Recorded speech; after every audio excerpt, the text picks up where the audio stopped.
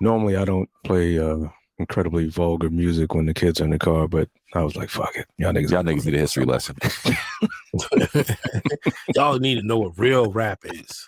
Okay, just stop. Yeah, I like to play Tribe Called Quest when the kids are in the car because I like them to know who it is. Yeah. But I didn't realize Q-Tip says nigga so much. He says nigga a lot. This is a new motherfucking intro. Cause someone don't want their voice on the show. So now we have a new motherfucking intro. So sit back and enjoy the show. Welcome to Decoding 40.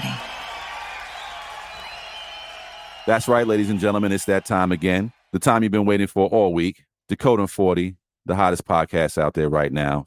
I'm your host this week, Vincent Perez. And I'm here with my two esteemed colleagues. It's your boy L.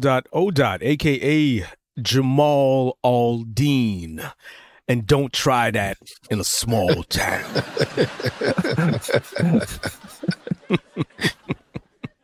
Don't try this small town. That's not even the lyric, right? Or is it? I don't know. Yeah, it's some dumb shit. This is Alaric. You know, you just made that reference, L, and that's just, that's pretty much par for the course. White people whiting right there. That's like, Listen, I think last week or the week before I mentioned, I think it was Michael Harriot who pointed out that this was White Juneteenth month. This is White Juneteenth summer. We taking shit back, yo. It's all summer. This is a hot white summer. Another one. every white week, city girls are winning. Yes. I got a question.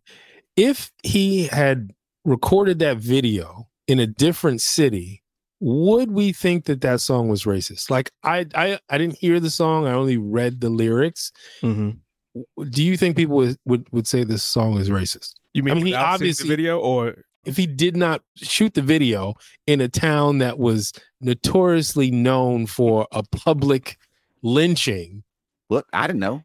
Okay, how about give us an example of a city, and then I think I can answer that question for you. Disney World, nigga. Yes, it'd be still racist. In Disney World. It's still racist. Still racist. Mickey Mouse is getting trapped up. Yeah, it's still racist. I mean, I don't even want to talk about this video, but the interesting thing I saw that a lot of the video was B-roll footage, and some of it was international footage. Yeah, I heard that as well. So it's like you're concocting a story about small towns, but using video from Germany. What were the clips that he was using? Like news clips of... So he had one of a woman who was clearly drunk, putting her middle finger up to, I think it was German police officers as they were passing by during the festival. There was another one where it was strictly just movie footage of someone lighting a Molotov cocktail. And don't try that in a small town, because... Right. Particularly with perfect lighting and a camera shot. Please, don't try that in a small town, because otherwise you'll ruin the movie for the rest of us. And there was another clip that was pointed out. I think some of the video where I think black people were in the video happened like in LA or large cities. So it wasn't even like, it's just weird, man. It's just fuckery. Yeah, it's. I didn't see then the fact that you're trying to pin this all on black people in your town, when most crime that happens in your town is probably going to be perpetrated by a white person, right? Probably on methamphetamines. Exactly. You can try that. You can try that here, but you'll get attacked by. There's no sarcasm in that. You can try meth in a small town. Yeah, you can try all the methamphetamines you want. I have blue meth, red meth. We call it Kool-Aid in here. Methamphetamines. Methamphetamines. Give me some meth so my teeth fall out.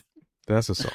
There it goes. Before we get into the thick of things, let's pay some bills real quick and remind people that we're out every Friday. Make sure you tune in Friday mornings and catch us on the Decoding 40 podcast. If you need them t-shirts right now, it's hot as fuck outside. If you're wearing a hoodie right now, I feel sorry for you. But we do have t-shirts, ladies and gentlemen. We have hats. It will get cold again. It will not stay hot forever. So you can get your hoodies right now. You know what I'm saying? Get them ready, because they might go up in the winter time. I don't know. We might be like, yo, we selling too many hoodies right now and we need to make more money. So get your hoodie right now as well. Get your hats, get your cups. We got the website is decoding40pod.com, and make sure you go out there and purchase something and feed a hungry podcast. There's also no guarantee that it won't stay hot forever. Yeah, I know. They say this is the hottest month in the world. People in Italy are dying over there. It's fucking hot over here. Somebody, pass me some water. It's fucking hot over here. My pizzas are already cooking by themselves. I don't even have a mozzarella. What the fuck is going on here? Still pass me that slice, though. Yeah. Bobby, he did. We're not going to have to heat it up. It's already hot outside. It's fucking 120 degrees. Eat that slice. Oh. But it's hot. It's hot in the whole fucking world right now. But yeah, make sure you support us and listen every week. And that brings us to what's been going on in our lives. Actually, one quick point. And this is, I don't want to go too much off on a tangent, but I was just thinking, when we talk about climate change and global warming, people could literally burn up in the street, just go burst into flames. And there would still be people be like, it's a hoax. I mean, we've been getting sun flares for the last 3 years. It was bound to happen. Like, they don't even look at the fact that, because it's not like it's going to happen overnight. We're going to get to that, and there'll still be deniers. Right. Like it won't even be like a heat stroke. It'll just be heat flames. Just like you're just going to burst into flames, and I could just picture someone just walking away and be like, he was asking for it. He was kind of a jerk. Well, I'd rather have coal, to be honest. I can pick it with my bare hands. Nothing says love like black lung. Right. Coal ain't had nothing to do with this. Nothing says love like black lung. So who wants to go first this week, fellas? So first off, kids are absolutely positively disgusting.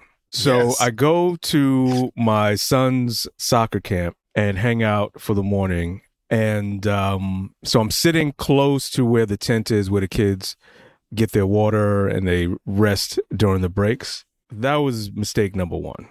I should not have been that close proximity to kids. One of the kids, who obviously had something for breakfast that was irritating his stomach, and he was out there running in the sun and, kicking and whatever, walks by me, throws up right in front of me, looks at me, licks his lips, and keeps walking. I was disgusted on such a level. Like, was that a half wolf child? Like, whose fucking disgusting child was that?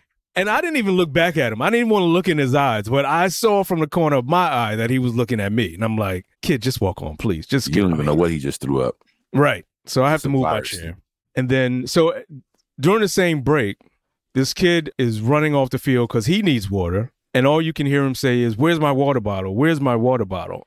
And all of the kids have these except for my son, have these Gatorade water bottles, and he can't find his bottle, so he just picks up a random bottle and just starts drinking from it. He just passed on the Ebola. Yep, that's why COVID won't die. He's a little outbreak monkey. Yeah, he is. He's patient zero. Or patient one.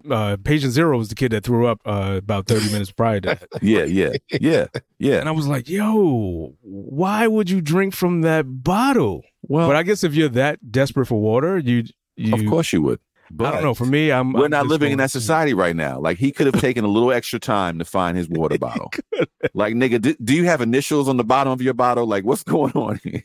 This is the thing. I don't think any of them really initial their bottles or put their names on. So I don't know how they're telling the difference. They have to be mixing bottles every day. This nigga L saw all the bottles look the same. He was like, I'm getting my son the opposite. Oh, no, that was my wife. My son has probably a 64-ounce black gallon jug that has 3 different devices for the top. It's ridiculous. She says black water on it. So my son is not going to be dehydrated. Pretty much. And he's not black water on it. Don't touch. Not my baby. Filled bottles. So the second thing is President Joe Biden. I want my Joe Biden. I want my student loans relieved. I've seen the news that you have done something for someone, but I have not gotten a notification about my loans being forgiven. And I need that done stat, because my loan guarantee provider is now asking me, am I ready to start paying? And here's what I need to do in order to get or stay on track. And I'm like, I'm not getting on that track. I'm not paying any more of these loans. It's a wrap. I feel like after 3 years of this thing being in abeyance, like, we good. Like, forget about it. You don't even really need that money. That market is done. There's no more VIG. Come on.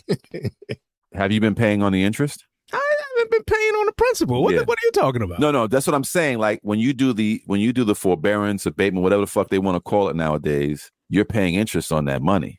But there's a moratorium on all the loans, so no one has had to pay anything. Oh, okay, all right. So if that's in place, then you're not collecting. There's not collecting any interest as long as they had that abatement again. And you say you haven't been paying since forever. You're like, fuck them. So whatever interest I have been delaying. I have been pushing back. I have been forbid.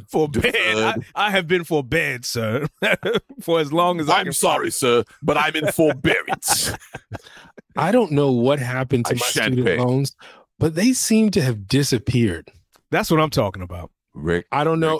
Look, I maybe this is drawing attention to myself, but they were bought and sold so many times, and now I don't know where they are. Like they don't. No one's contacting. Whose loan is this? I don't know. It's not on my credit report. It seems to be gone. I need that. All right. So now. The IRS agent that's listening to him, got him.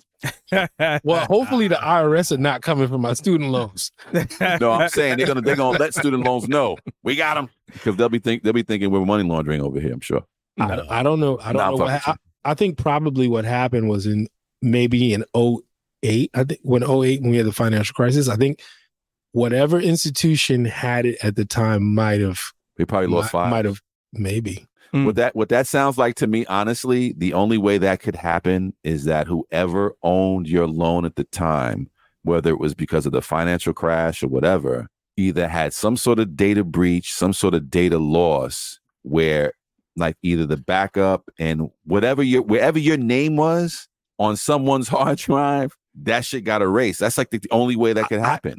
I think somebody went out of business. They probably went under and they weren't acquired, maybe, because that's the only way. Like, because they buy and sell loans all the time. Like, all the time. Mine's been bought and sold. I don't know how many times in the last 20 years, but we're done. You owe money to somebody. We're done. You owe money to Craig and them. Yeah, the student loan shit is a scam. Fuck them. As far as me and mine, we're done. So I need Good luck. Joe Biden or Kamala Harris to put me on the list, because I have not gotten an email saying that my loans have been forgiven, or either partial part of my loans have been forgiven. And I really haven't even seen anybody celebrating that their loans have been forgiven. So, you know what? This is true, because I always see them talking big numbers.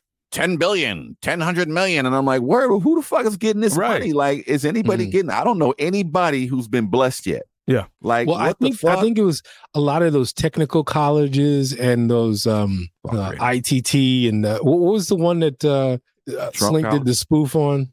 Yeah.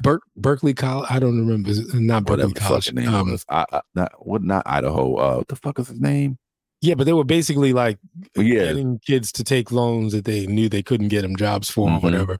I think those people got relief. Why? Yeah, they basically got ripped off. I don't know. You know how long I've been paying my student loans for? Over 20 years. I've paid my student loan over at least 10 times. I'm sure I have. With the interest and everything else, I've paid it over 10 times. Bro, my insurance, I looked at my statement at one point. My interest was damn near a third of what I owed. Wow. That's crazy. That's ridiculous.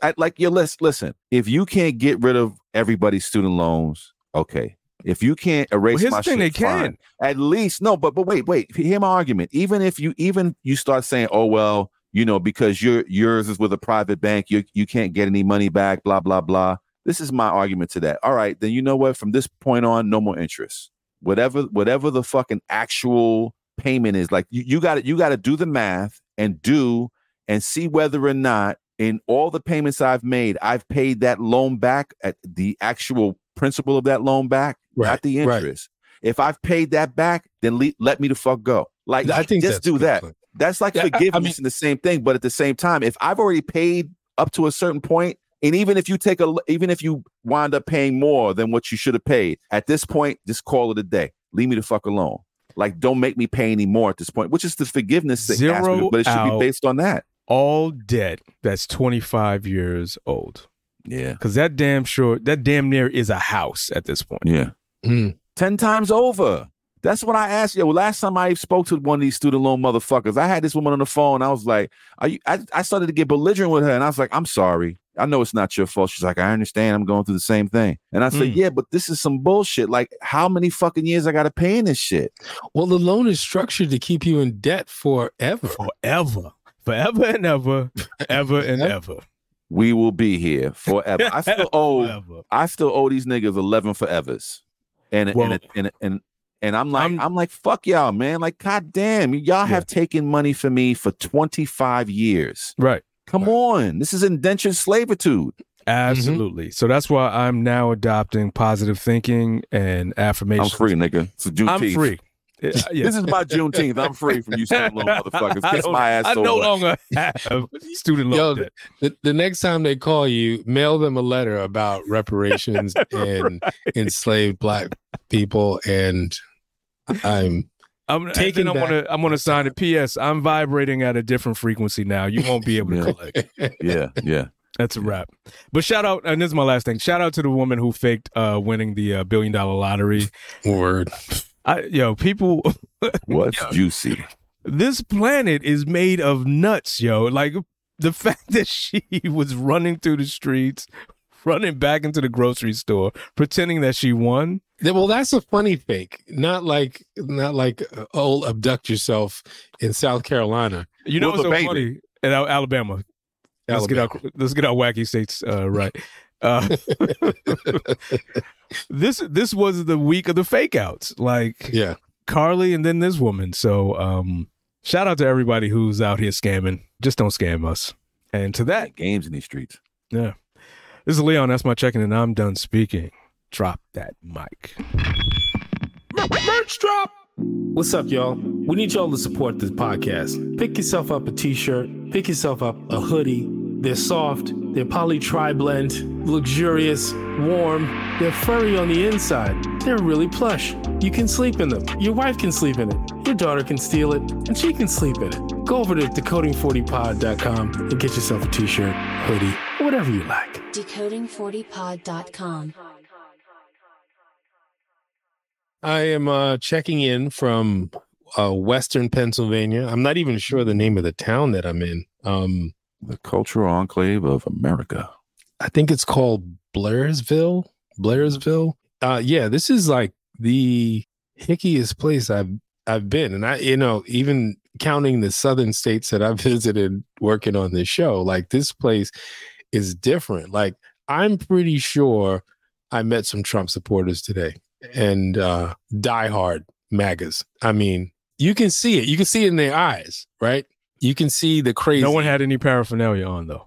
I didn't see it this time, but there is like a giant Trump Pence sign driving towards this town. It's like off one highway road. It's I don't know why Pence is still up there, but maybe they had it from before. It was too much trouble to change. We can't take anything down with Trump's name on it. I'm sorry. Yeah. Even they can't even read the sign. They don't know it says Pence. It says Trump's penis. Yeah, this is weird. I mean, it feels weird. It feels weirder here than most of the places that I've been. But it's also, we're not here to build anything. We're here to take something down. And I think that makes a difference because the people who are building usually are more affluent. And this is definitely not an affluent section of Pennsylvania, except where this hotel is, because this hotel behind me is a golf course. But I think this is the nicest place around. So you wanna take my barn, and how much money you gonna give me? And you gonna come down here and take my barn from my house, and you gonna give me how much money? That's Honey, we gonna be rich, goddammit. I tell you what, you can come out here with you. You can take my wife if you want her. That's a Pennsylvania accent. That's my southern white man accent. It's universal. Yeah. Look, if you heard it here, you would not be surprised at all. You can go ahead and take the whole fucking barn. They've got weird liquor laws here too. So I'm drinking beer tonight because the actual liquor store where you can buy booze closes at 7:00. Wow. You can't buy beer at Walmart. You can't buy beer anywhere except the state sanctioned. It's sort of like ABC. It's sort of like ABC, but I don't know that it's state owned. But anyway, you can only buy booze up until 7 o'clock. But everybody here looks drunk, so I don't know where they're getting all this liquor. It's probably but the beer store opens until 8 p.m. 8 p.m. So I had to hustle and get over there. Yeah. So what are you drinking? What beer is that? I'm drinking Yingling, which is the oldest brewery in America. America's oldest brewery. And it's made in Pottsville, Pennsylvania. So it's probably real cheap. I didn't know that as well. Wow. You learn something new every day. I just learned too. Man. So I just have a follow-up to last week. I was talking about going out for my wife's birthday, and we went to one hotel by Brooklyn Bridge. And it started off a little rocky because, we walked in and went up to the hostess, and I was immediately racially profiled. She said, "Are you with the Brooks party?" And I was like, "No, who are the Brooks? I have reservations." So immediately I knew that the Brooks party was a bunch of black people. But are you with the others? But I didn't freak out because the hostess was also black. So I don't know. Okay. But I don't appreciate the racial profiling. I could just be here for dinner with my wife. Wait, hold on. Let's her birthday. Let's push this back. You made it. You gaslit me just now. Yeah. So was the Brooks party a cool party? It was I think it was a Sweet 16 party. There was there was adults and teens in this party, but that sounds more like ageism than racism. Well, no, there was adults in the parties too. I know, that's what I'm saying. Like, you look like an old ass uncle that is there for the Brooks party. Yeah. Oh, I didn't even take that angle. Oh, fuck. And the mustache. Your mustache says Brooks party all over it. You at the Brooks party with that mustache, coming to this motherfucker with that band's mustache. Let me see on my list. You must be Uncle Ted. Raymond. Yeah. Your niece. So yeah, I don't know if that was racism, but I feel like they just pegged you as old uncle. Yeah, old uncle. No, I'm gonna Uncle go Jerry. Racist. Fuck y'all. Uncle Jerry. Uncle Jerry. Uncle Jerry. You got an Uncle Jerry mustache with the porn stash. Uncle Jerry always slide through with a new girl every year. Well, right. Was your wife with you, or did you walk in ahead of her? No, we were together. We were standing at the hostess station, and I didn't even get a chance to. It was like, that Dave Chappelle joke where he's like, let me guess, you want the chicken? No. We just walked up to the podium. Are you with the Brooks? No. Or maybe they had a bunch of people. I'm trying to give them some grace. Maybe they, before you, 2 or 3 other people came in and they were with the Brooks party. Maybe, but they were all black. So you made an assumption. That's why I'm saying I was racially profiled. I feel like it was more an age thing though, but go on. Anyway, Uncle Teddy, you stop playing. Uncle Teddy, come here, have a seat. Table wasn't quite ready. They seat us at the bar downstairs and, checking out the view, whatever. Wife and I, we sit at the bar. We're going to have a quick drink before we go up to the table. And the bartender is completely spaced out. Like, we sit down and like he's not even noticing that we're there. And finally, he notices us, gets me my drink, gets my wife a drink. My wife orders a Prosecco and he brings it over in a martini glass. I'm like, this is weird. Why is he bringing this in a martini glass?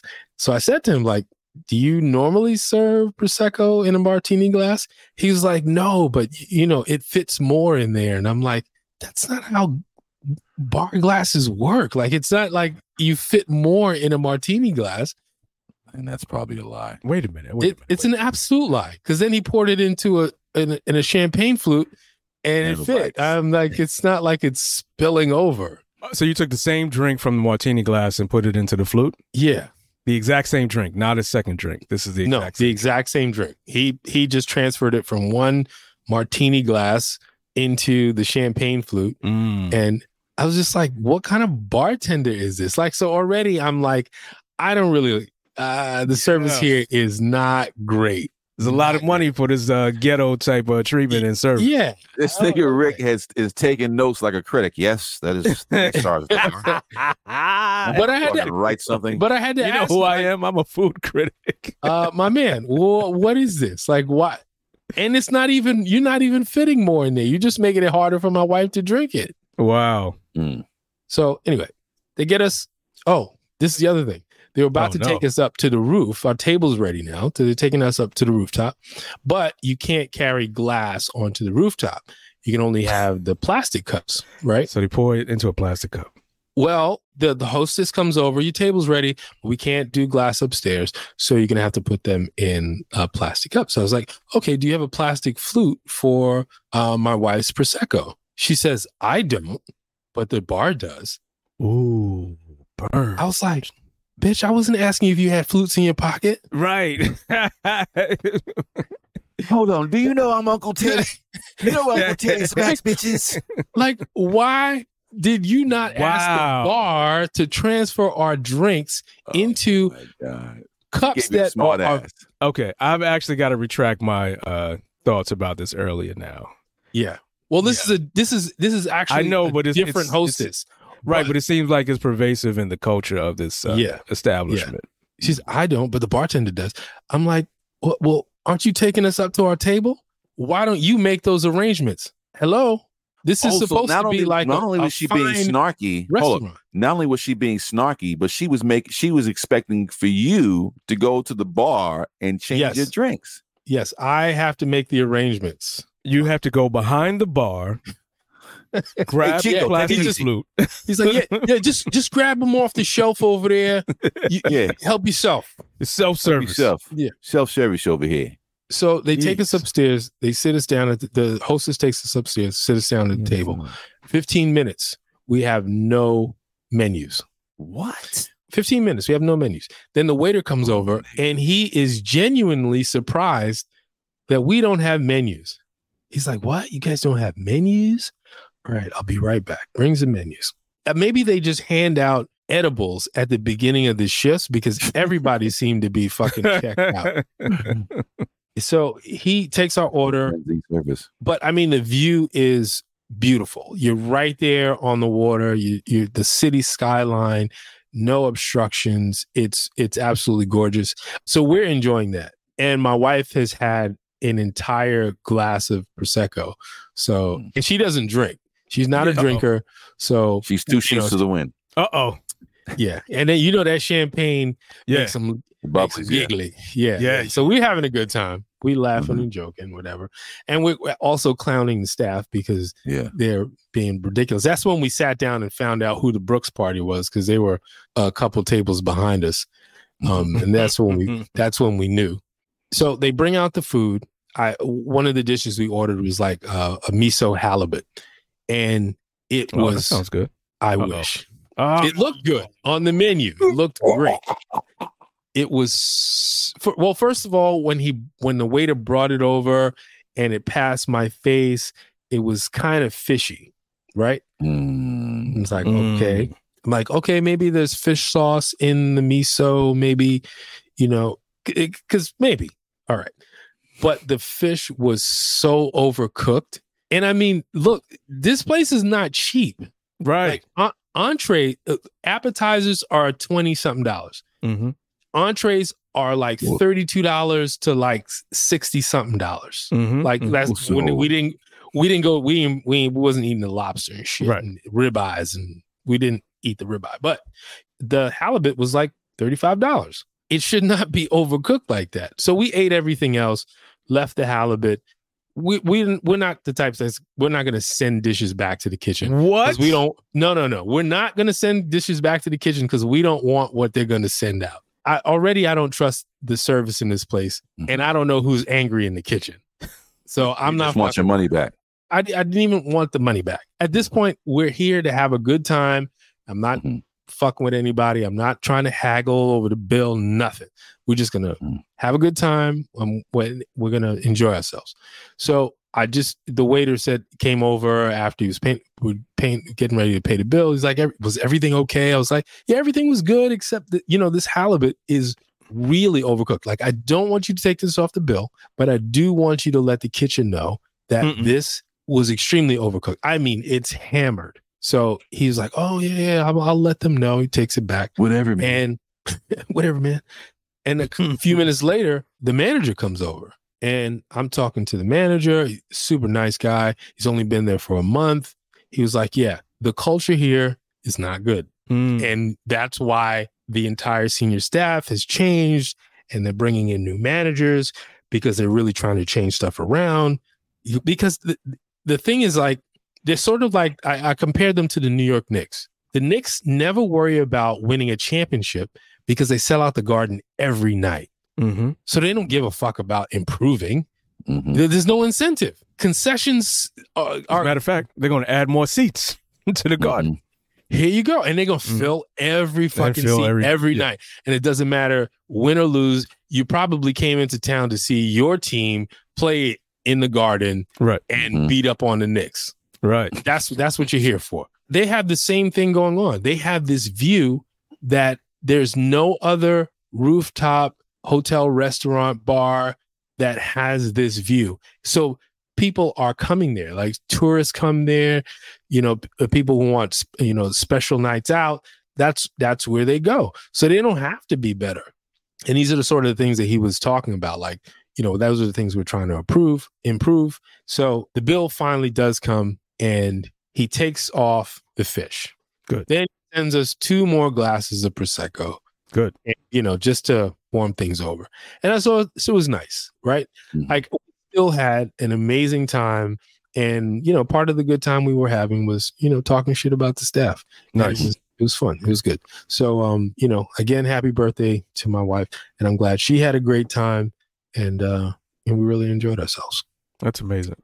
I have to say, that reminds me of a story when I was living in Nashville. I think the restaurant, it was an Italian restaurant. I think it was called Demos. And I had some sort of pasta dish, and the tomato sauce tastes as if it came straight out of a can. It just had something about it, did not taste fresh. That shit was straight ragu. So, right. Right. In the ragu can. Even in a jar. No, oh, yeah, they got ragu in the can. That's right. That's that hood shit. Right. It's the industrial can. Yes. Exactly. Yeah. That's exactly what came to my mind. Those industrial size cans. It's fucking ragu spelt in Russian lettering. Right. Bagul. So I had told the waiter, because I didn't really eat my food, and the waiter was like, "Is everything okay?" I'm like, "Actually, this sauce doesn't really taste so great. If I'm being honest, it tastes like it came straight out of a can." So he goes and tells the chef. The chef comes to the table. Was he armed? No, but he had a bit of an attitude. Problem with my fucking sauce? You got a problem with my sauce? That tough guy. A bit of an attitude. Hey, brother. You got a problem with my fucking sauce? Brother. The brother's got a problem with my fucking sauce over here. Not enough Maybe chicken you're not in used sauce. It's no hot sauce. It's no hot sauce. It's not hot. It's not caliente, right, brother? We don't put no malt liquor in it, right? Right. Fucking movie, yeah. So he doesn't say that, but that is exactly what his energy is. And so he asks me what is wrong with it. And I explained to him, like, listen, there's just something. There's something in the taste of this. It tastes off. Like I don't know how to explain it, but I just don't like it.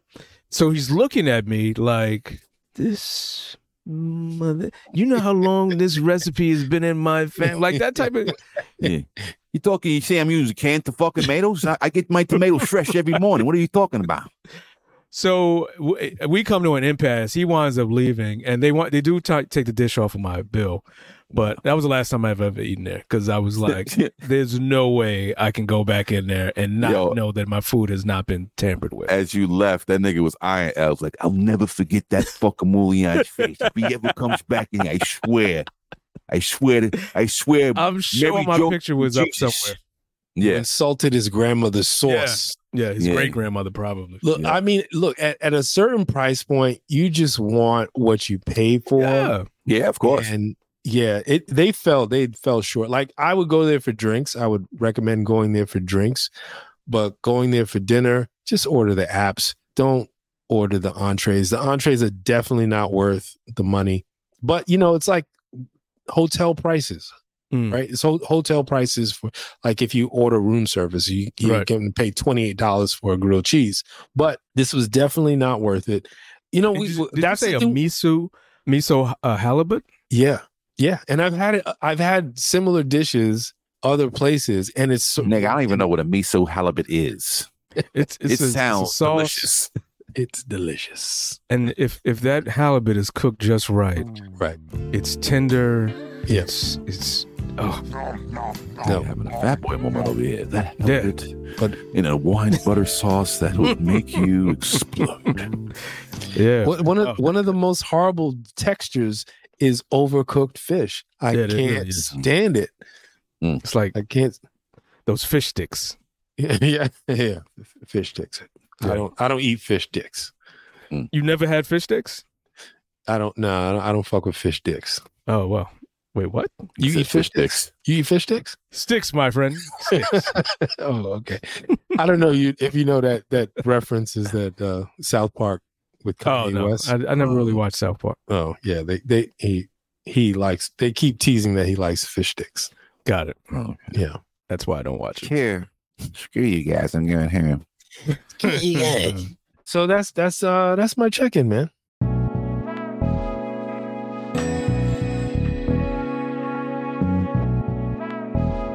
You are now listening to Decoding 40.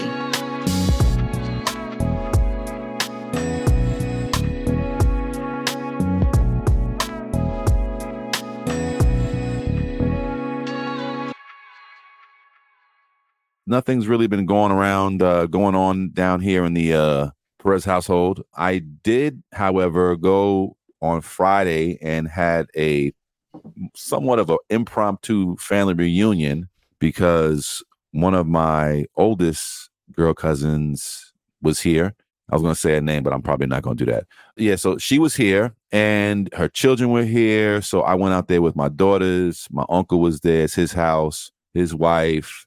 All my girl cousins were there. Cousin that like she's like she's very close to the family. So we all got together and we had a good time, man. We drank and we ate. There was mad food there. My cousin, my youngest cousin came through with like mad ziti and chicken and fucking garlic knots, and there was burgers and there was hot dogs and there was mad liquor and beer. And we just got there and started talking. Next thing I know, the old albums came out and I got a chance to see my mother pregnant with me in a picture. And that shit bugged me out. And You've never seen that picture before? I've never seen this picture before in my life. Wow. And it was dope to see her pregnant with me and her face. My mother looked mad young. Mother was 27 when she had me, but she looked like she was 18 and she was so skinny. And the only thing that was sticking out was her belly. She had like from her back, she had these skinny legs and she had all was belly. And I saw these pictures. It bugged me out. And I was like, I never seen my mother pregnant with me. And my uncle was like, you never seen these pictures before? I was like, nah. I was like, these is from the lost files. You had the lost tapes. Wow. You know what I'm saying? He had the lost tapes. And then he pulls out pictures of me on my first birthday. And that's the one I posted in the chat. That's me on my first birthday. And I was like, I've never seen this picture before. And I was a huge fucking baby. Like next to my mother, I looked like. Your head was big. Yes, I had a full. Your head was. I had a full man-sized head at 1 year old. I had a straight, like my body had to support my head. Have you seen that show? I think it's on Prime called "I'm a Virgo," and it's about this 13. Oh, I haven't seen it yet. No. Okay, well, I won't spoil it, but you got to go check it out. Basically, when the boy is born, they show how big his head is, and his head is like the size of 3 human heads. And then they whisk him away, and then all of a sudden he becomes this 13-foot young man. Anyway, you got to watch it. So the family came through and we had a good time. My middle cousin, she's into astrology and things of that nature. And she's taken after my mother in that aspect because she reads cards and does tarot and, does astrology, Reiki, all of the, those arts, I would say. So she gave readings to some of my family members and to my daughter. And, of course, my daughter was like a little nervous afterwards, and I had to let her know that, you got to take things with a grain of salt. It's not going to happen. Like, it doesn't work that way. It's not like, tomorrow it's going to be Final Destination or shit like that. Like, she got a little nervous over it because it was the first time she ever had a reading before. Wait, did she get bad news? I'm not going to say she got bad or good news. She just was a little upset by some of the news. And I was like, just like, you got to relax. Like, it's, you are in control of your destiny and you're not going to, nothing bad, like horrible bad, but just, teenage stuff. You know what I mean? So I was just like telling her to relax and tell her it was going to be okay. And it's not in stone. You know what I mean? So, Right. but it was just good to see them. And like I said, I had mad food. Like I left out of there with my stomach hurting because I ate so much. And, we had licks and, a little mokey moke. And it was just fun, man. It was really fun to laugh with the family and to have, just discussions and arguments and shit like that. And I was just sitting there in the cut watching everything. And it was just me and my uncle who, like, next to my uncle and his wife, I was the oldest person there. So it's just like, now I almost got that old man status. So I was just sitting there with him and we're just both laughing and just listening to everything. And everybody's got their own conversations. My daughters are having an argument about something and my other cousin over here is arguing about something. It was just crazy. And all of my cousins' kids are big as hell, all of them. And like one of my cousins, her sons is like fucking 6'3", 6'4". One of them was only like 13, 14 years old. I'm like, yo, what the fuck? When he came out the back room, I was like, who is that? Fuck are you kid? You feeding this dude? But it was a good time. It was a good time.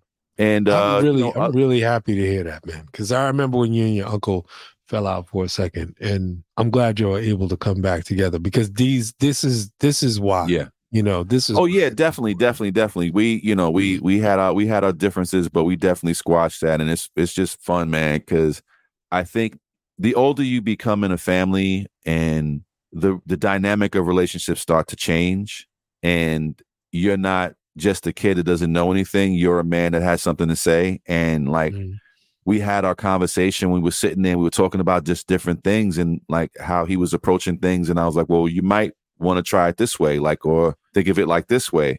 And we had some real good conversations, and it's the dynamic has changed. So it's like, it's now we're listening to each other and he's looking at me in an equal way. Cause when you have that older uncle, younger child dynamic, it's different than it is now. Like we're both grown ass men and having life experiences and may have different, ideologies and certain thoughts, but we still, have something to say. And it's just good. It's just good. It's fun. And we laugh, man. We like fucking, like I'm jokes with him all day. And he's got jokes himself. So he's just very, very honest. And I forget that he's 72 years old and he don't look it.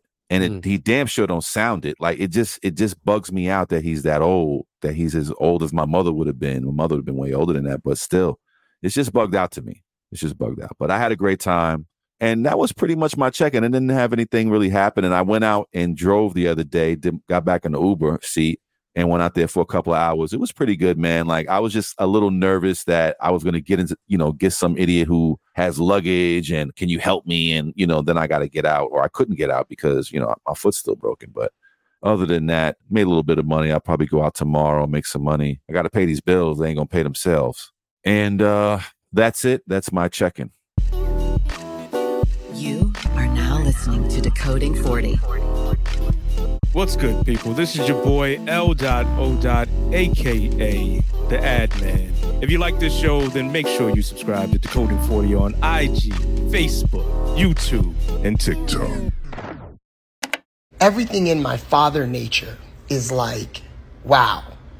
Like, just let this kid be a kid. In the middle of this airport, let this kid be a kid. And I look around and I see all of the people in the terminal that are also waiting for this flight that's been delayed. And they're just smiling and everybody's just like, oh, this kid's so cute.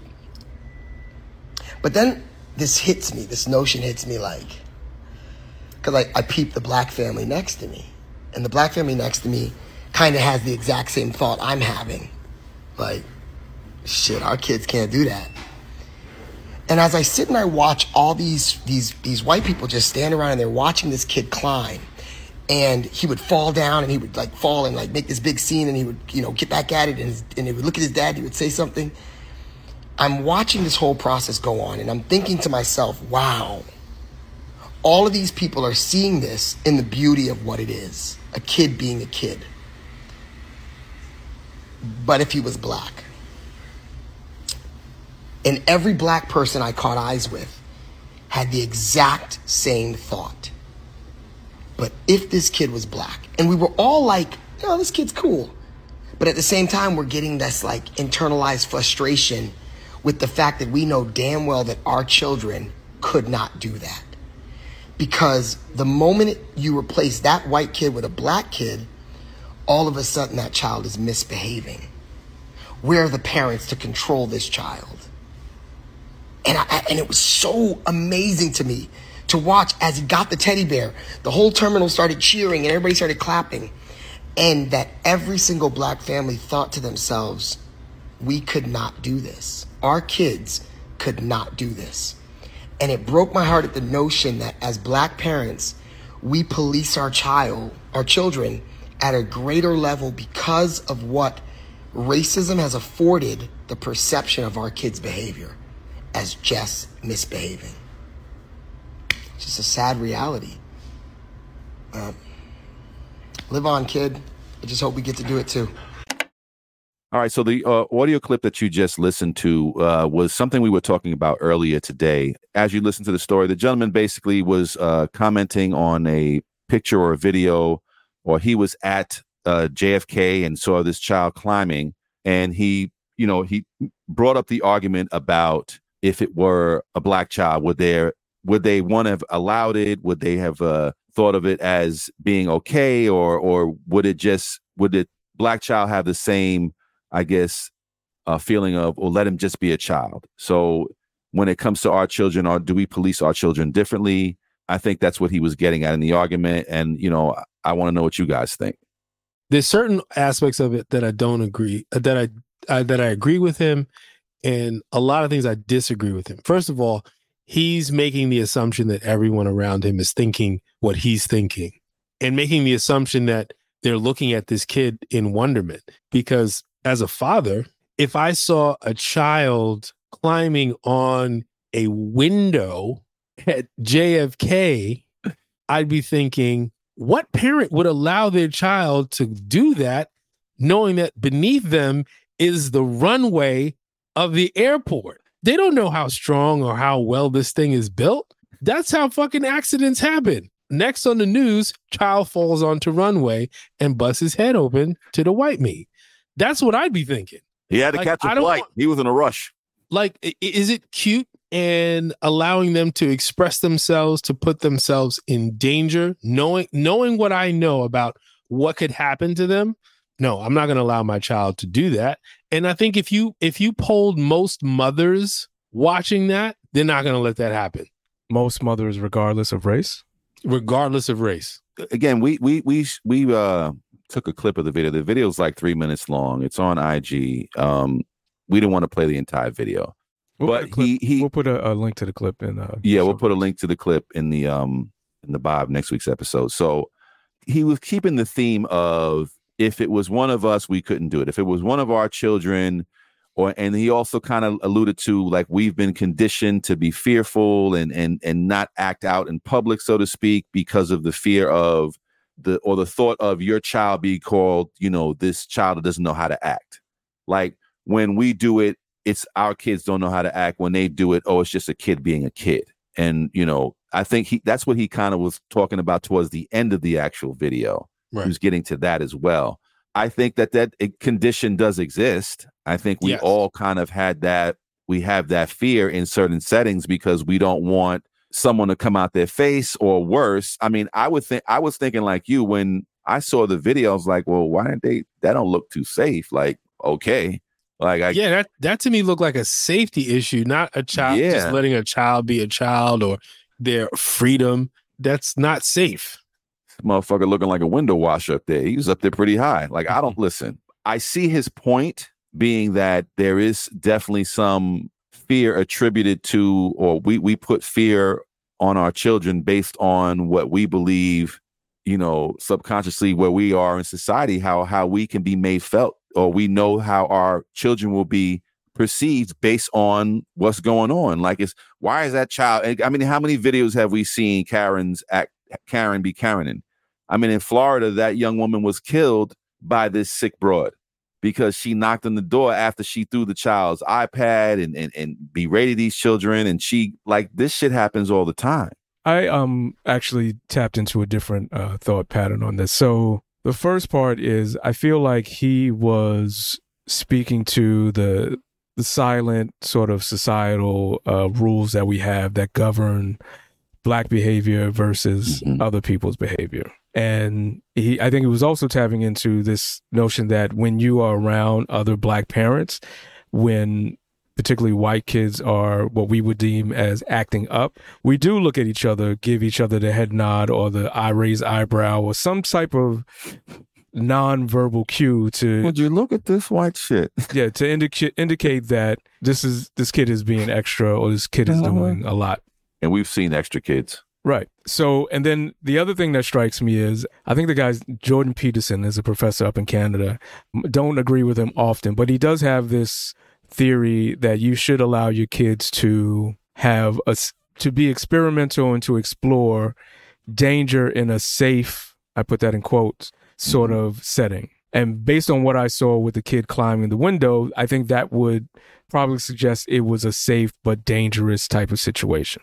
Dad has a lot of confidence in the there's safe, and so having your kid walk ahead of you. I think I just read or we talked about a kid walking on the opposite side of the street while you're walking, having your kids cross the street by themselves.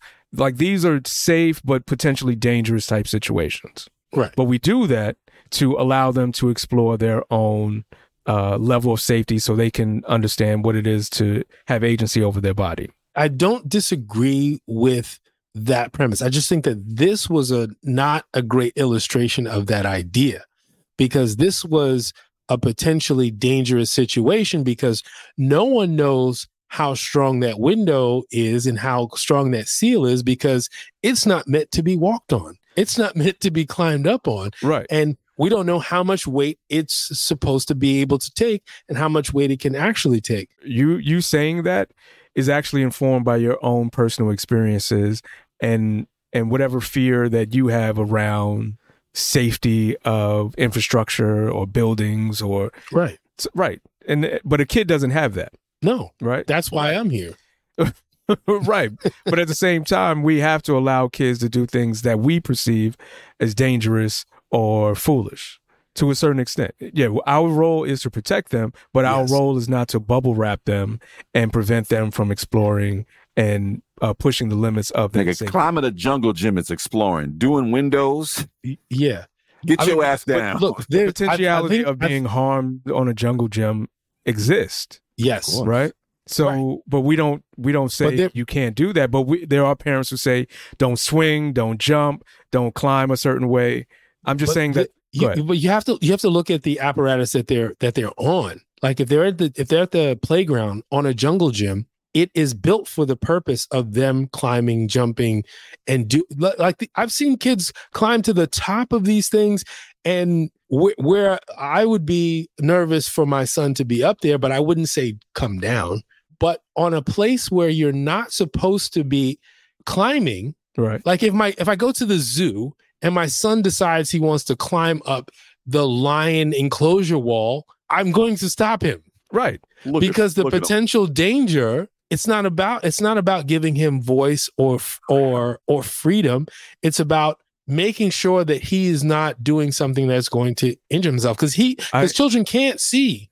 They can't see the potential danger. What I'm saying is that the father, we have to presume, has made an assessment about his child's safety. Yes. I would not have made the same assessment. Exactly. So he is saying that based on this behavior and based on what he's seen and what the conditions are, he feels like his son is in a safe condition. Yes. So based on that, what I think the gentleman is then saying is that Black parents don't necessarily have that type of agency in those spaces, particularly in public spaces, that you can make an assessment that your child is safe, but because of the conditions of our culture and our society, there is an added level of danger that's associated with them just existing. And I absolutely agree with that. But I'm just saying that this is a poor example for illustrating that. My point is, so we look at someone like Tamir Rice, who was playing with a gun, a toy gun. Yes.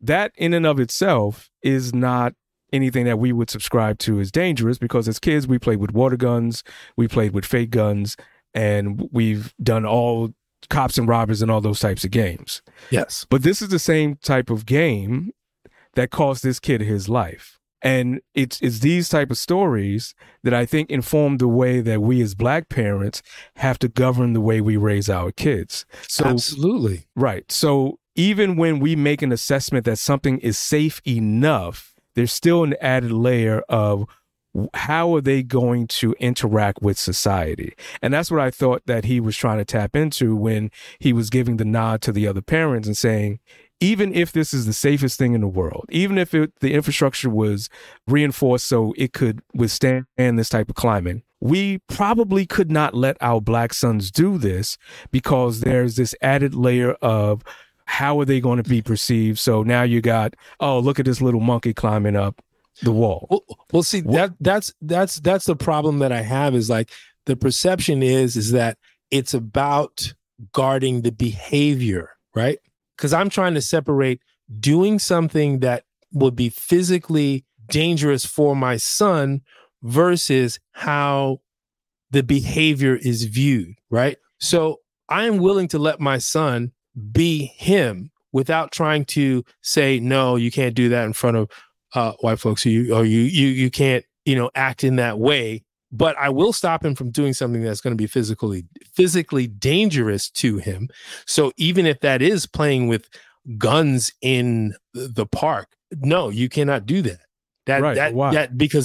Because it's literally could kill you. Right. But that's what I'm saying. So you are coming into these situations very different than a white parent. Yes, absolutely. You have to. And this is based on our experience in this country. Exactly. And that's what I took away with what he was saying. Not necessarily. Yeah. But the problem is that he's ascribing his thoughts to the people around him. So everyone was looking at this boy in wonderment at what he was experiencing. But I'm saying no, as a father, I'm looking at the potential danger that's going to happen with climbing on something that's not meant to be climbed on. It has nothing to do with how people are going to view his behavior. It has to do with what could potentially happen to him physically from doing this thing. And I think that's why I said if you poll mothers in general, mothers would not, and it was a father. It wasn't a mother that was allowing. That's what I'm saying. Like I would say poll fathers because we're probably going to have a different perspective. But I appreciate what you're saying in terms of the safety issue. But beyond the safety, I think what he was trying to suggest, and yeah, obviously these parents didn't vocalize what they were thinking. But if you and I are in a situation and we look at each other because we see something happening, we don't have to verbalize what we might be thinking about it. Like we might be like, or, give each other a side eye like, yo, this, and without saying anything. Right. And then we have an understanding. And in that understanding, we might have to clarify exactly to the extent of what we mean. But at the very core of it, we both understand that what we're looking at does not make sense based on our shared experience. This is some bullshit, basically.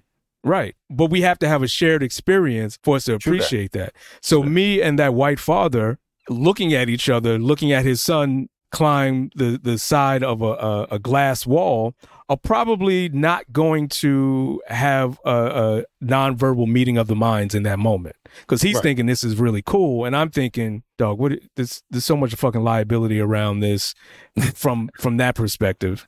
But then I have to think if it was a black child, I would think, why are you letting this little Negro climb up the side of this wall? Because if TSA or any of the airport police come, it's going to be a problem. But see, that's part of the problem that I'm having is that you're going to think one thing, I'm going to think one thing, Vin's going to think one thing. It's not, I look around and black parents wouldn't allow this because of our black experience.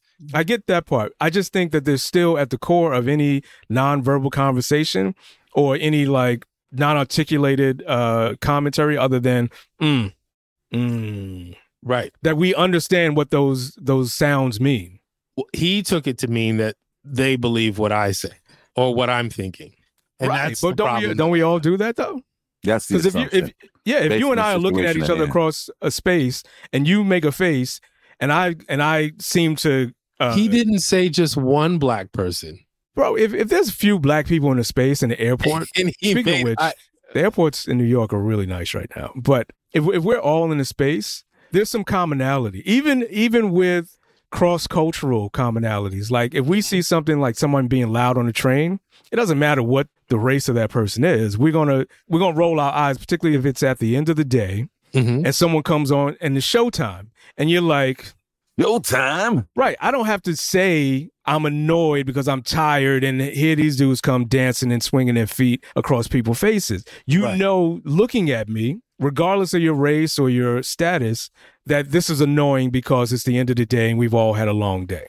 And that's what I'm saying. I think he was tapping into that shared experience of knowing or seeing something that just is out of place, and out of place for a number of reasons. But I think he was just extrapolating in the sense that since these were black people who were nodding back at me, that we had a shared understanding that I think that's, he presumed a lot more than he do. That's what language because is. everybody That's what was communication is. Everybody was looking at the kid in wonderment, and then the black people. Well, let me ask you this. At first, when you saw the kid, did you not think, oh, that's pretty cool? No, I was thinking, part of you thought. I was thinking, what the fuck is that kid doing on that window? Like, I kept thinking that he was going to say the kid bust his head open. Well, first of all, it's on an angle, right? It's on an angle. Right. So that means his weight is on that glass. So you have to assume that whoever built that section of the wall didn't have too many drinks last night and put enough putty. But I don't have that kind of confidence.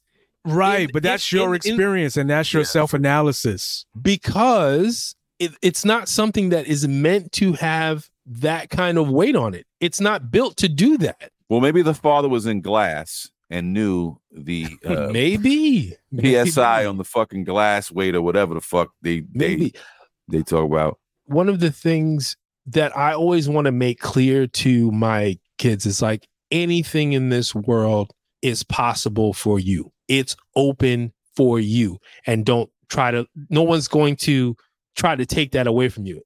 And part of what I was thinking was like, this box that he's talking about, yes, we've created some of these boxes for ourselves. And that's part of our history in this country. And it's to protect our children. Like, we have held them close because allowing them to act in the same way that these others are able to act was dangerous. Could literally get them killed. So it's passed down from our grandparents to our parents to us that we do have to hold them tight. And it's necessary in this country still, but we want them to give them the freedom of mind, right? To know that they can but you have to be clear about what's around you. And that's a complicated scenario to have to navigate, right? Because as black people, all the time, that's our burden. That's the burden. Exactly. That's exactly what I'm saying. That we have to look through life through this lens. And that's what I thought he would. I felt like that was the umbrella of what he was trying to say. Yeah. I agree. He was taking certain liberties with what people might be thinking or what they would have said had they been given the opportunity. But ultimately, we have this burden of having to look at the world in a certain way that might not consider us first for our humanity, but first for the color of our skin. Yeah. Merch drop. You are now listening to Decoding 40. What's going on, ladies and gentlemen? This has been from Decoding 40, letting you know about Decoding40pod.com. That's right, Decoding40pod.com. That's our new site that got all our merch on it. Decoding40pod.com. Decoding40pod.com. Unless you've been living under a rock, you know that Florida is, I can't even think of what to call Florida at this point. It's a state. We can say that much. It's the anus of America. It's the testing ground. It's the anus of America. What is it, Rick? A testing ground? It's a testing ground. The testing ground. Yeah. Well, I know for shit certain Orlando probably has the most theme-based restaurants in any city you go to. I mean, you go down there, they have restaurants for everything. So it definitely is a testing ground for nastiness, along with just, I don't know, they're trying to create this racist gumbo, I want to call it. It's like they're trying to create something down there that I guess DeSantis wants to put into a national type of policy if he ever became president, God forbid. But apparently they've passed legislation and they have these teachings that they want to, I use those in quotes, teachings they want to espouse right now in regards to racism and just slavery in general. And in this particular situation where they were talking about how because of slavery, Black folks retained skills during slavery that helped them in the future. That's paraphrasing what he basically said. And he said one of the major things he said is, well, Black folks became blacksmiths, and that gave them some sort of skill, and they were able to pass that on from generations to generations. And L sent this dope ass article, from the Washington Post, and basically dispels all that. And it's something that I kind of get upset because I never thought about. I don't know if you guys feel the same way, but basically it's all bullshit. These sick bastards went from regions and parts of Africa and picked specific people who knew how to do specific things, grow rice, create an entire irrigation system, herd their cattle. It's just disgusting to think how this fucking guy is trying to turn everything that we've ever done for this country into a fucking 2-second soundbite. I mean, what do you guys think?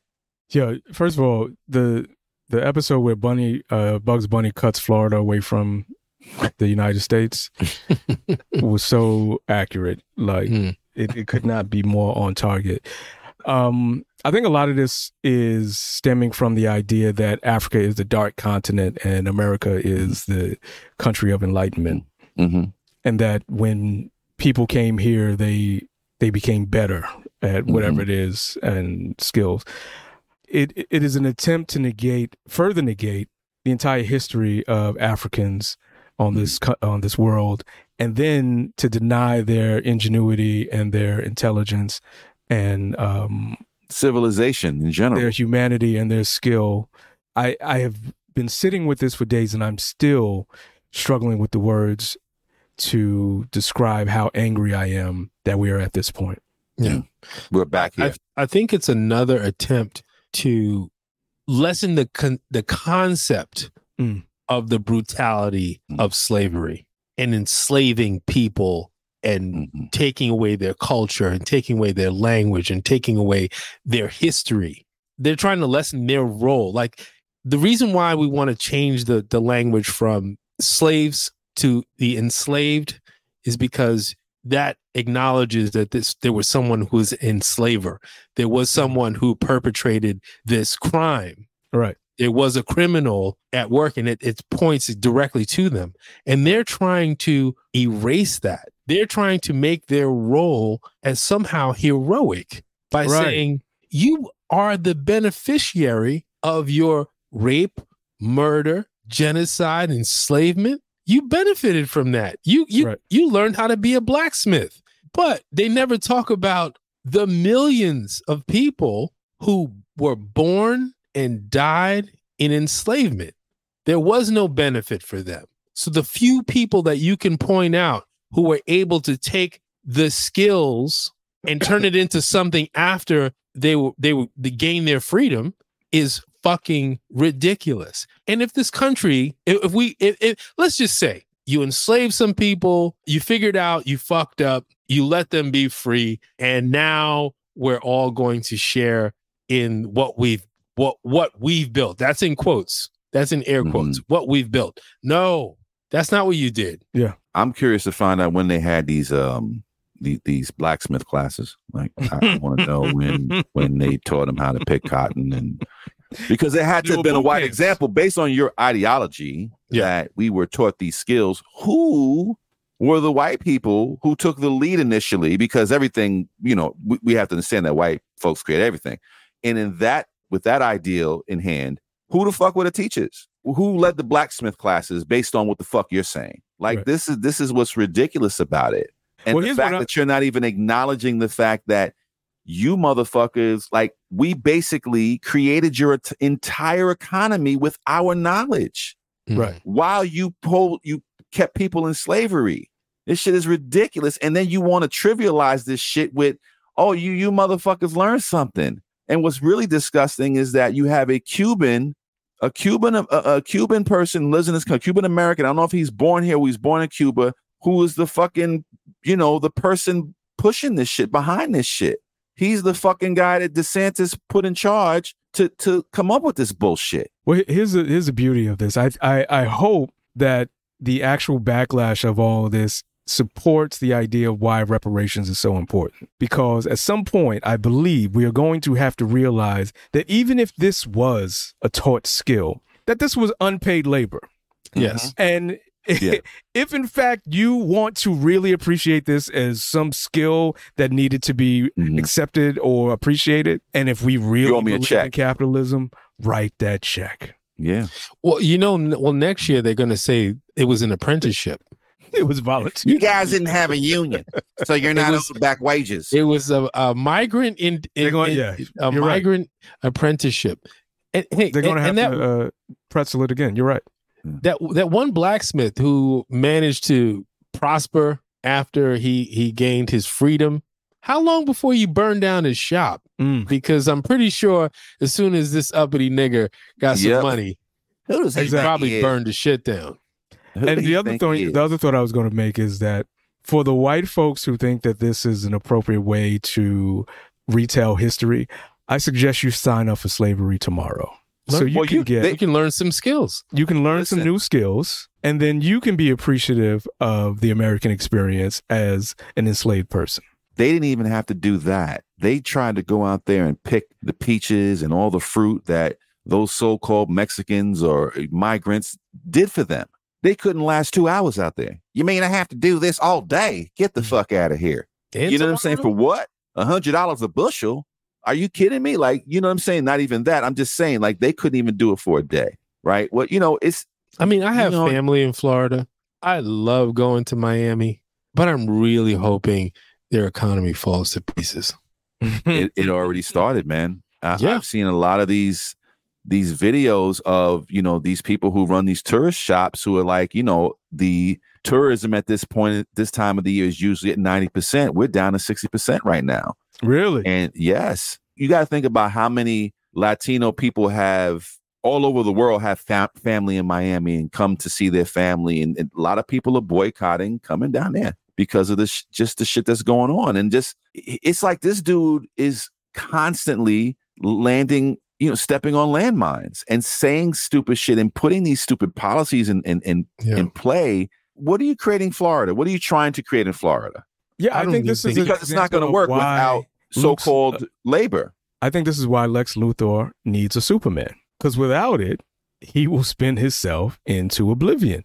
And that's what this guy is doing, right? Like all the policies he's coming up against this so-called woke agenda, which he can't even define. Matter of fact, which is fascinating, but the spin doctors, how they work it. Yeah, but he can't even define what it is exactly that he's fighting against. He doesn't have to.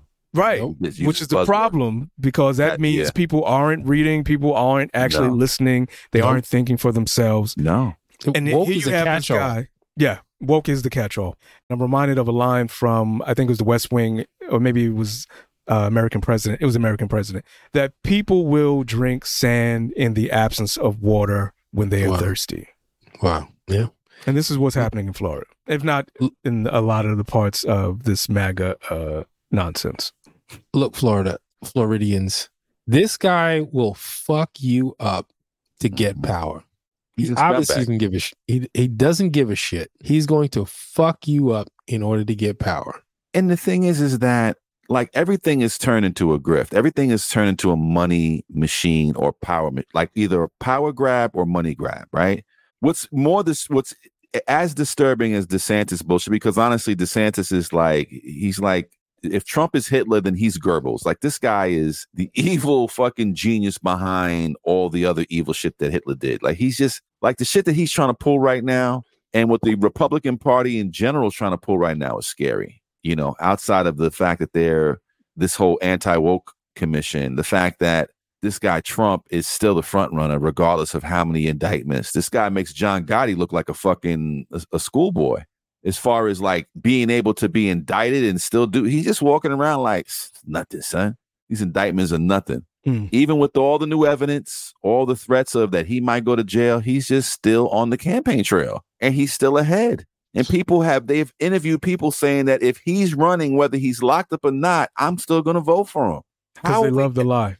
But is it like that? You think the lies is it that? It is. That bad? Like, even if you talk about this curriculum in Florida, there's a piece where it talks about how the framers of the country and this country never veered away from the principle and concepts of all men are created equal.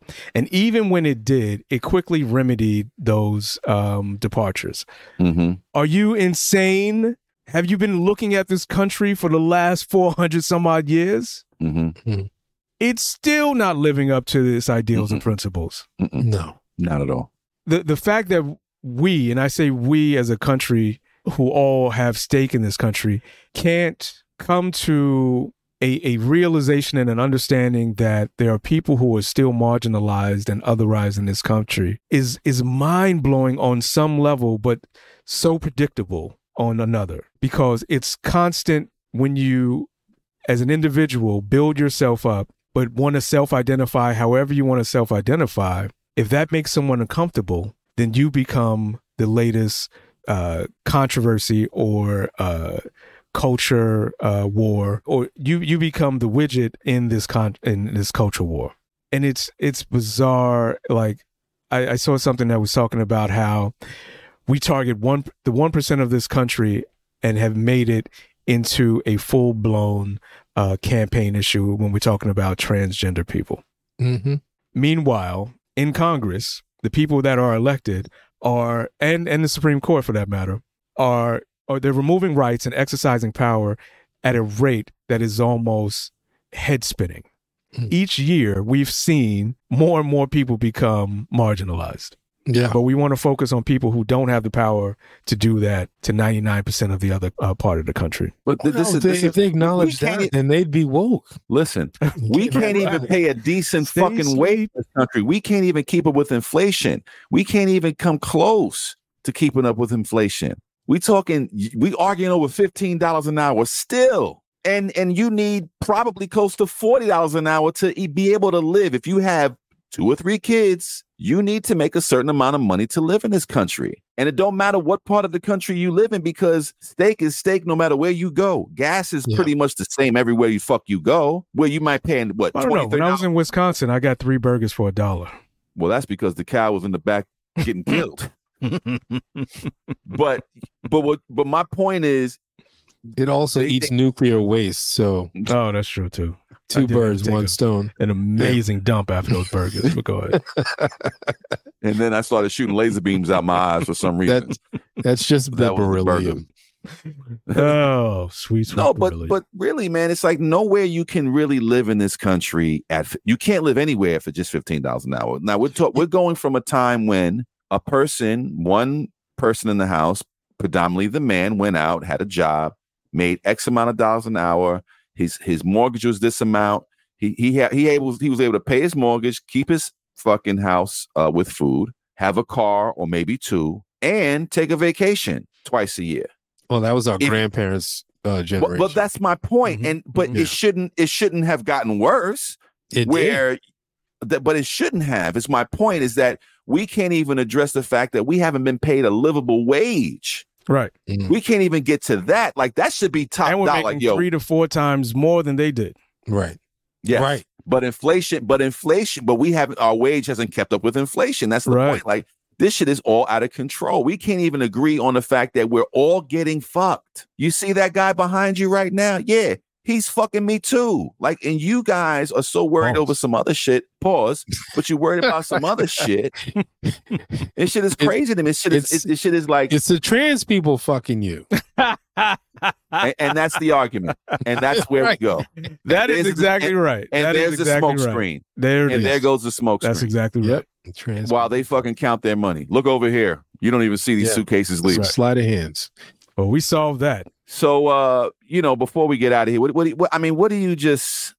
this guy luckily is 3rd in the running for president. You mean in total or just on the Republican side? On the Republican side, I think he's 3rd in the. Who's second? I don't know. Oh, I heard. I was watching. I think it was Rachel Maddox said that he was 3rd. She didn't go down the list. Trump is, of course, number 1. Rachel Maddow, but Maddow, yeah, Maddox, whatever. But I saw her talking about it, and she said that he was in third, like he's third runner-up as far as his poll numbers are concerned. I don't know who is second. Maybe it wasn't not Pence.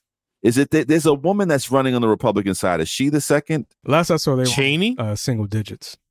Liz Cheney's running. I don't know. I don't Is know. she? I don't know. I think there was another woman that was running from the Republican side. But at any rate, they have him down at third. But what's scarier is, do you think him and Trump join forces? Because he's not going to pick Pence again, and Pence doesn't want to be his vice president. Pence wants to be president now. I wouldn't even say. I wouldn't even say no. No, he sees DeSantis as a traitor. He needs somebody who's a lackey. Yeah, he does. He needs someone to cup.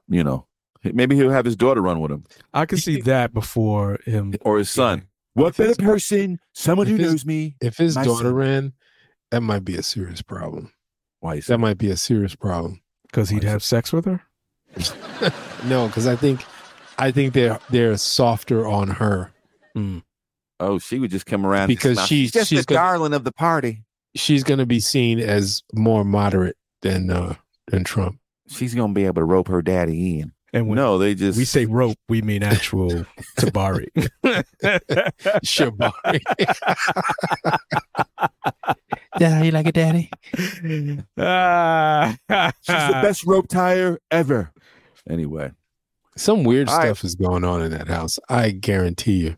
Has to. Eyes wide shut all day. That's why Junior looked like he coked up all the time. Talking about Hunter's Biden laptop and coke in the White House. Nigga, you the one sniffing coke. Yeah. Have you seen this man in interviews? And he's always touching his nose. What is wrong with Trump Jr.? A little coke got that good booger sugar. He needs a hug. He got that good booger sugar. He needs a hug from his pappy. I love you, I'm Daddy. the pappy boss. I love you, Daddy. I's the pappy boss. Oh my God. Decoding 40. It's about that time for us to wrap up the show. We touched on a lot of important issues. Any of you guys got any final words, thoughts before we leave? Actually, I don't. I just want to bow gracefully. I will say one thing, and I've said it on the show before. When my kids first started school, they started at this small Black-run private school that focused on science. And the headmaster of the school, I guess that's what you call them. I feel like that's very old to call her a headmaster. Anyway, when we were having a meeting with her, and she said one of their guiding principles would be the name. She would be the headmistress. I don't think headmaster is something totally different. Pause.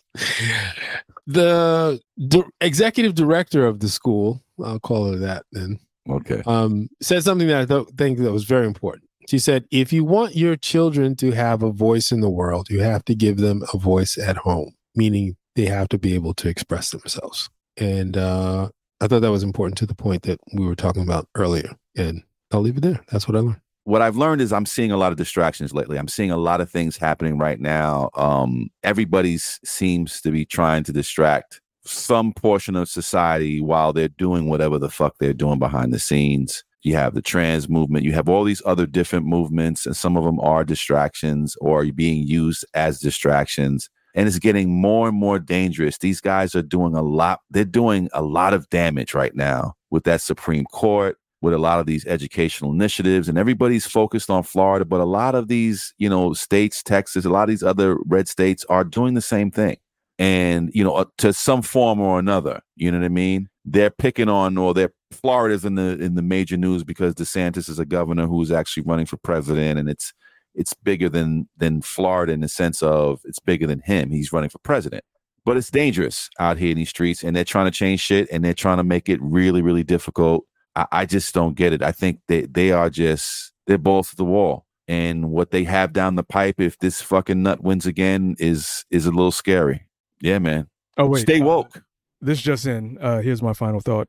Eat vegetables as often and as much as possible, because the autopsy just came back that Lisa Marie Presley died from bowel obstruction. Are you serious? Wow. Yes. So she couldn't take a dookie? How long had she not taken a poop? I don't know, but eat your vegetables. I think it was the cocaine diet that got her stopped up or something. I don't know, but Mucilex. She was like, I haven't shit in a week. Roughage. All right. On that note, eat your vegetables, like Elle says, because you might have a problem. This has been another episode of Decoding 40. Again, make sure that you listen to us every Friday as we come out with a new show. Make sure you go to decoding40pod.com and pick up some of our merch, some swag. You know what I'm saying? Get yourself a hat, get yourself a t-shirt, get yourself something. You know what I'm talking about? Peace. Peace. I knew she was full of shit. Peace. Thank you for listening to Decoding 40. Tune in this and every Friday via your favorite platform for a new episode of Decoding 40. Go to www.decoding40.com. Make sure you sign up so you can keep following us. But don't keep it to yourself. Spread the word. Thank you for listening to Decoding 40, goddammit.